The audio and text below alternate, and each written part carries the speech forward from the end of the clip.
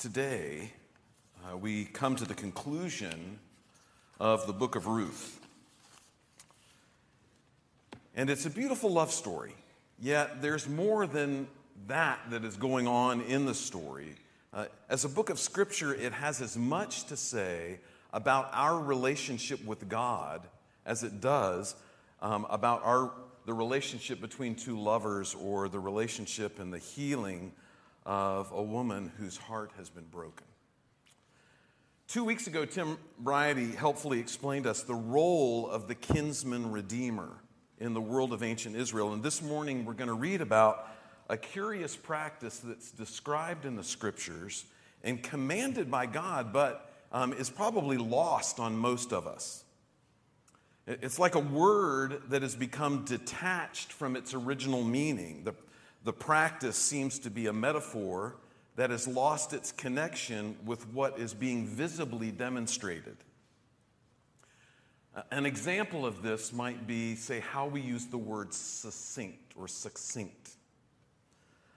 If you were to use that word, you would think that if I were to speak that way, you would think that I would be speaking clearly and directly to the point. And that's a quality of speech with which I have not often been accused. But succinct in the 1500s meant to be wearing a belt. If you had a belt over your tunic, you were said to be succinct. You can see how that having something snugly and tightly wrapped around you could come to describe a way of speaking that was tight and to the point. But we've lost the origin of the figure of speech, and we only know the word and what it is that it means today. It detached from what it originally described.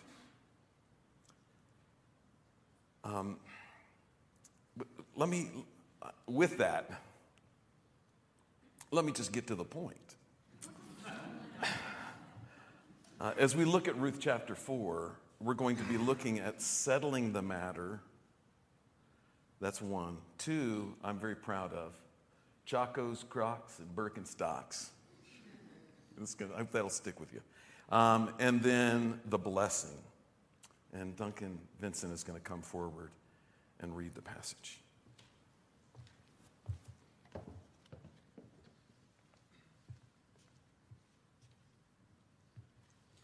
Now Boaz had gone up to the gate and sat down there. And behold, the Redeemer of whom Boaz had spoken came by. So Boaz said, "Turn aside, friend, sit down here." And he turned aside and sat down. And he took 10 men of the elders of the city and said, "Sit down here." So they sat down. Then he said to the Redeemer, "Naomi, who has come back from the country of Moab, is selling the parcel of land that belonged to our relative Elimelech. So I thought I would tell you of it and say, buy it in the presence of those sitting here and in the presence of the elders of my people. If you will redeem it, redeem it. But if you will not, tell me, that I may know, for there is no one besides you to redeem it, and I come after you." And he said, "I will redeem it." Then Boaz said, "The day you buy the field from the hand of Naomi, you also acquire Ruth, the Moabite, the widow of the dead, in order to perpetuate the name of the dead in his inheritance." Then the Redeemer said, "I cannot redeem it for myself, lest I impair my own inheritance. Take my right of redemption yourself, for I cannot redeem it." Now, this was the custom in former times in Israel concerning redeeming and exchanging. To confirm a transaction, the one drew off his sandal and gave it to the other, and this was the manner of attesting in Israel. So when the Redeemer said to Boaz, "Buy it for yourself," he drew off his sandal. Then Boaz said to the elders and all the people, "You are witnesses this day that I have brought from the hand of Naomi all that belonged to Elimelech, and all that belonged to Chilion and to Mahlon. Also Ruth the Moabite, the widow of Mahlon, I have bought to be my wife, to perpetuate the name of the dead in his inheritance, that the name of the dead may not be cut off from among his brothers and from the gate of his native place. You are witnesses this day Then all the people who were at the gates and the elders said, "We are witnesses. May the Lord make the woman who is coming into your house like Rachel and Leah, who together built up the house of Israel. May you act worthily in Ephrathah and be renowned in Bethlehem. May your house be like the house of Perez, whom Tamar bore to Judah, because of the offspring that the Lord will give you by this young woman." So Boaz took Ruth, and she became his wife. And he went into her, and the Lord gave her conception, and she bore a son. Then the woman said to Naomi, "Blessed be the Lord, who has not left you this day without a redeemer, and may his name be renowned in Israel. He shall be to you a restorer of life and a nourisher of your old age. For your daughter-in-law who loves you, who is more to you than 7 sons, has given birth to him." Then Naomi took the child and laid him on her lap and became his nurse. And the women of the neighborhood gave him a name, saying, "A son has been born to Naomi." They named him Obed. He was the father of Jesse, the father of David. Now these are the generations of Perez. Perez fathered Hezron. Hezron fathered Ram. Ram fathered Amminadab. Amminadab fathered Nahshon. Nahshon fathered Salmon. Salmon fathered Boaz. Boaz fathered Obed. Obed fathered Jesse. And Jesse fathered David.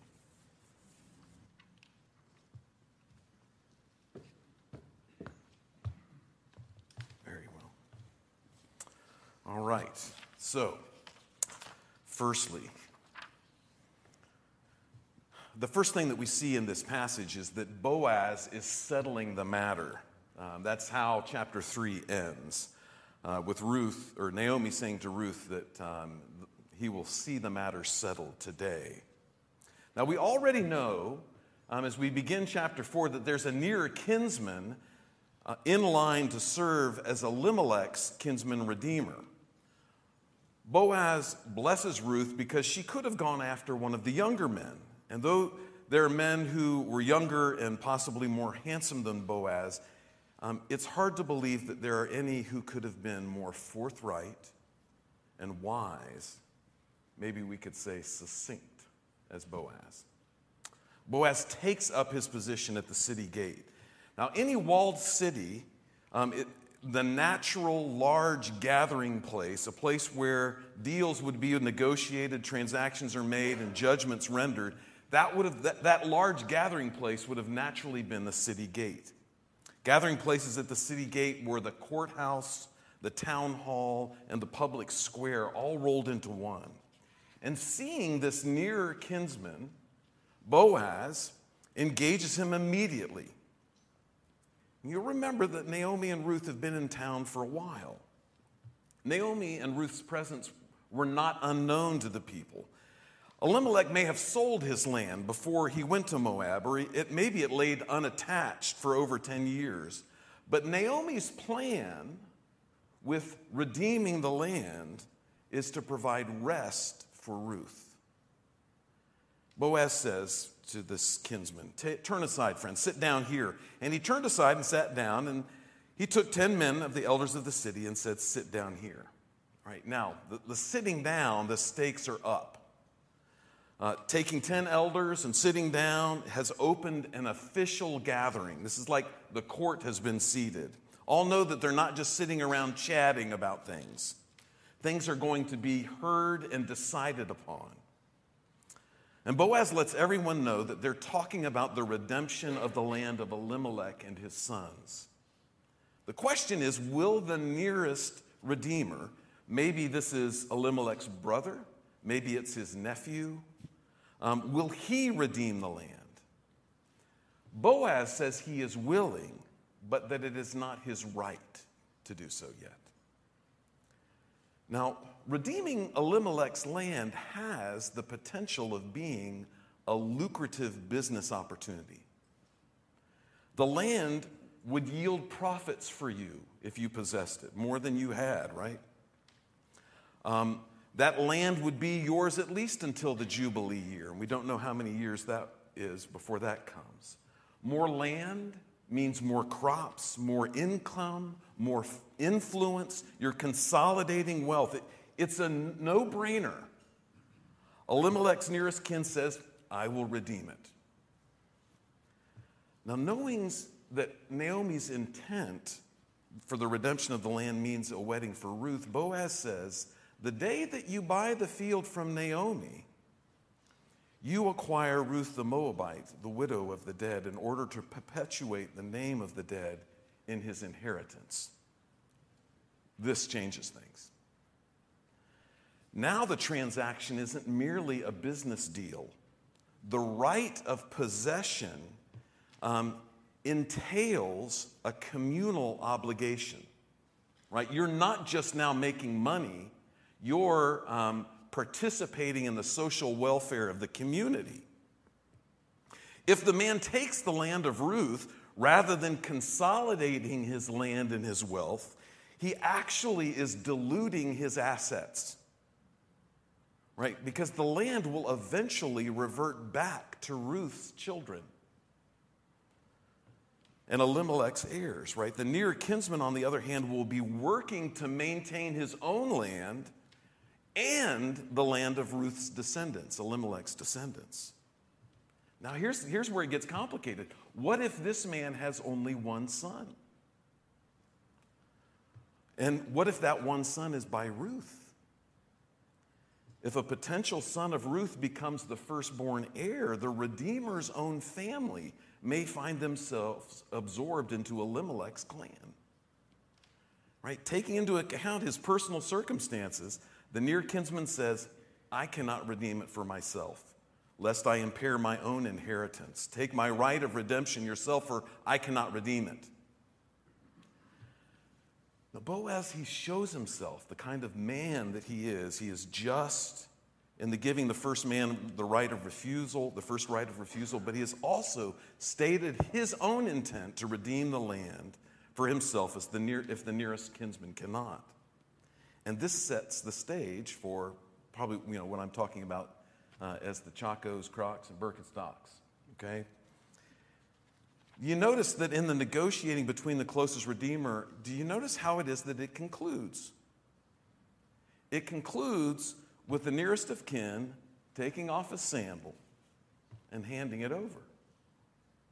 You say, oh, he took off his sandal. Now I get it. That makes sense.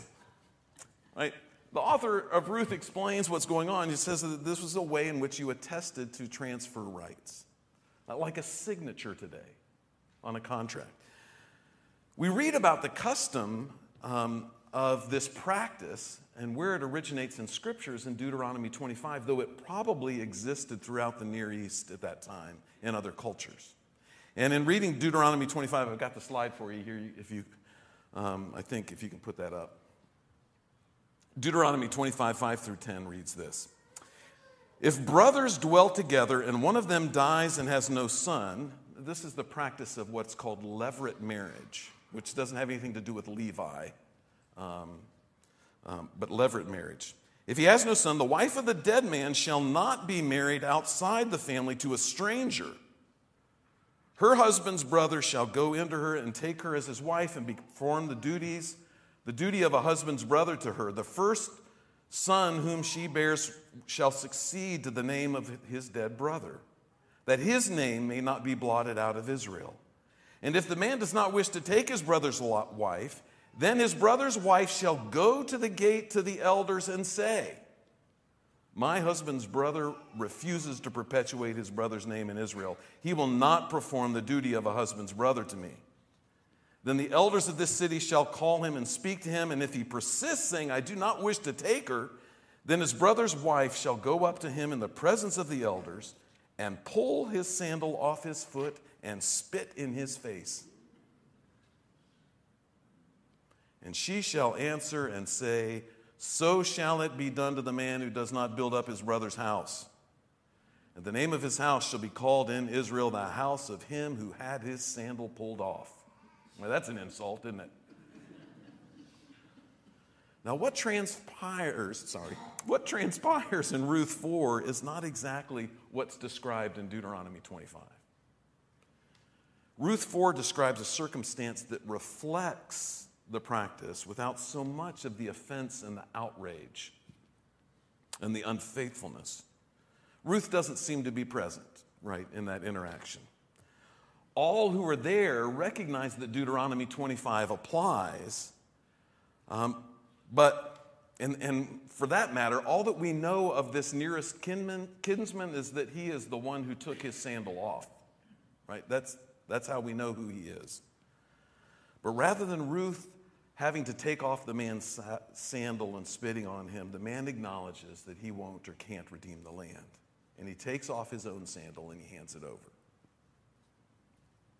Okay, so you're like, okay, that makes sense. I get how that happens. But what is going on? What does that mean?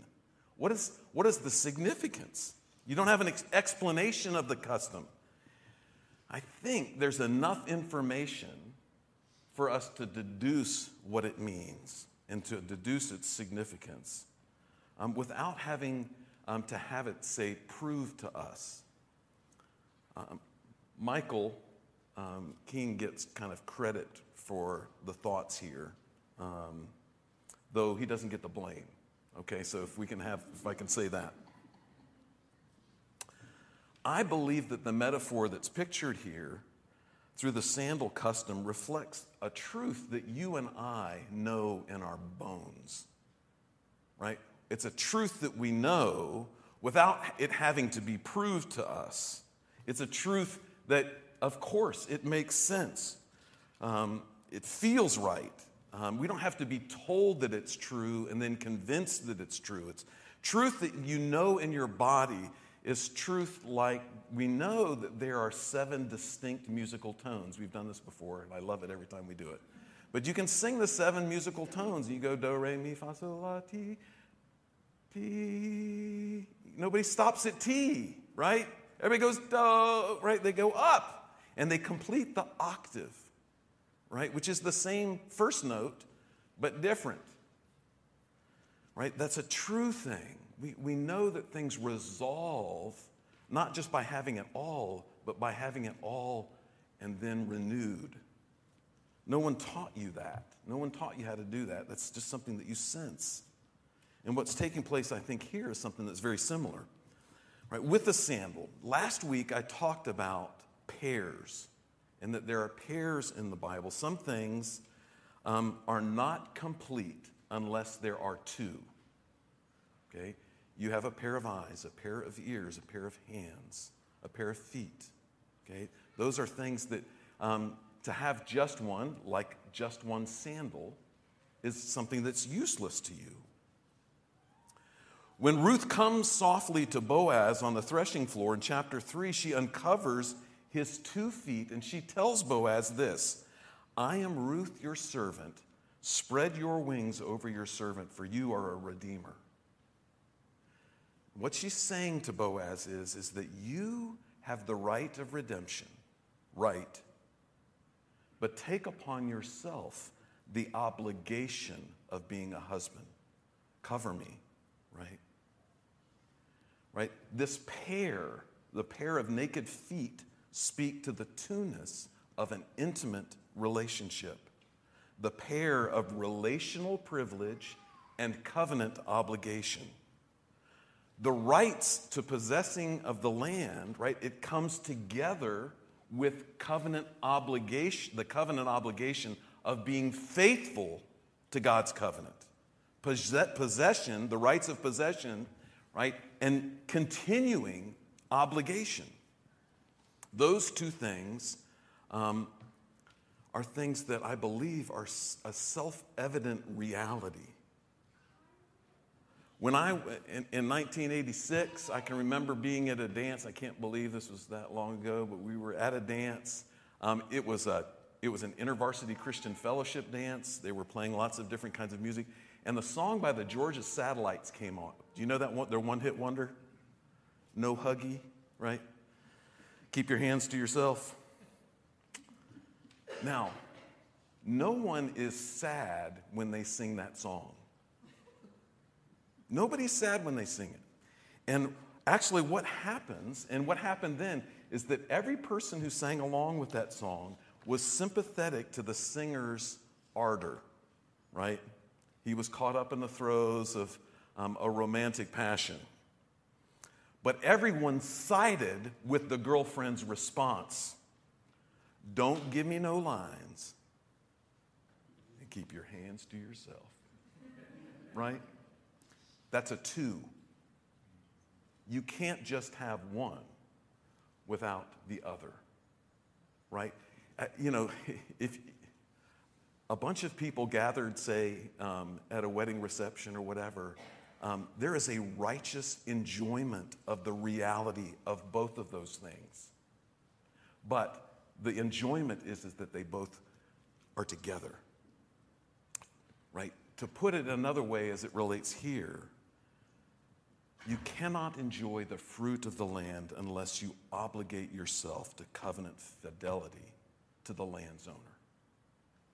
Those two go together. For Israel, the right to possess the land came hand in hand with covenant obligation. It wasn't Israel's land in perpetuity, regardless of how it was that they behaved. It was their land on condition of maintaining the obligation of the covenant. Right? The judgment for covenant unfaithfulness was actually why why Naomi and Elimelech went to Moab to begin with, because there was a famine in the land, and famine was a sign, right? It was a way in which God was judging and calling his people to repentance. The nearer kinsman here in Ruth chapter 4 can't have the land enjoy its profitability, its fruitfulness, unless he takes on the obligation to perpetuate Elimelech's line and Elimelech's family. To take the right, to take the land without the obligation is like walking around with one sandal. And one sandal is no good to you. It's only good if there's a pair. And Boaz is willing to take the pair, not just make use of the one. And incidentally, if it needs to be said, right, this is why sexual intimacy outside of marriage is self-evidently wrong. It's not merely arbitrarily a forbidden commandment. Those covenant obligation, covenant faithfulness, and intimacy go together. It's a two, it's a pair. Right? In the end, Boaz redeems the land and marries Ruth. You are witnesses this day that I have brought from the hand of Naomi all that belonged to Elimelech and all that belonged to Chilion and Mahlon. And also Ruth the Moabite, the widow of Mahlon, I have bought to be my wife to perpetuate the name of the dead and his inheritance, that the name of the dead may not be cut off from among his brothers and from the gate of his native place. You are witnesses this day. Right? This is the language of covenant. This is how it is that we live together in community. We're not a bunch of individuals who are walking around in one sandal, wearing one Chaco, one Croc, or one Birkenstock. If somebody asks you, why is it sinful to be sexually active outside of the covenant of marriage? All you have to do is this. You want that? Nobody wants that. I thought about buying everybody a flip-flop, just kind of handing you a flip-flop and saying, Merry Christmas. Right? We are a two-sandaled people, and are only unsandaled with those with whom we enjoy covenant promises.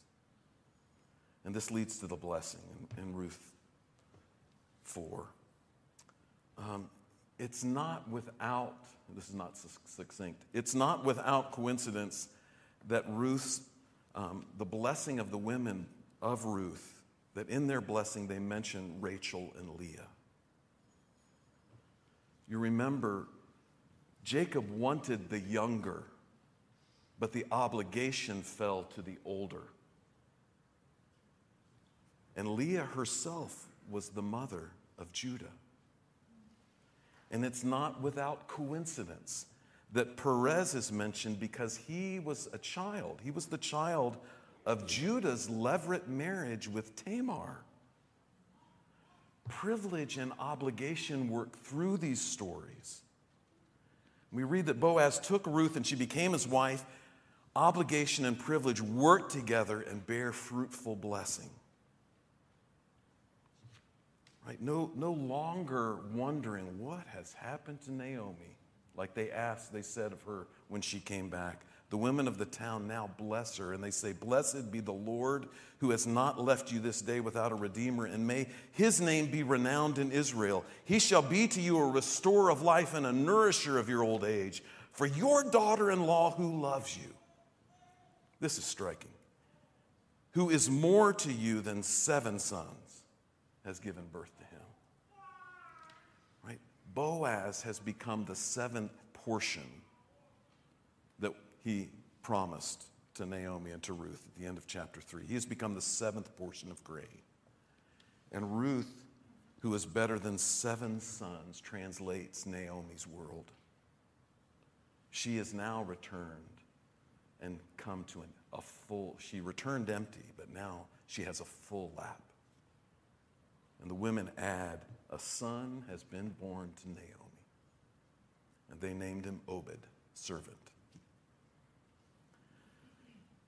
What brings together privileged right and obligation is the Redeemer. The beauty of Ruth's story is the beauty of our story. We do not live merely in a world of getting even, of giving tit for tat, of merely getting what we deserve. We have a kinsman redeemer who loves us and mediates a way for our blessing by taking upon himself the price of securing that blessing, paying for our sin, securing for us the rights of the children of God. Jesus Christ did not rest until he saw the matter settled. Psalm 36, verses 7 to 9, it was a call to worship a couple of weeks ago, has been a helpful way for me as I've been working through Ruth to vocalize what the love of the Redeemer works in the heart of those who are redeemed. It reads this way: "How precious is your steadfast love, O God! The children of mankind take refuge in the shadow of your wings. They feast on the abundance of your house, and you give them drink from the river of your delights. For with you is the fountain of life. In your light do we see light." As we enter into 2024, let these words be on our lips, and let us rest in our Redeemer, Jesus.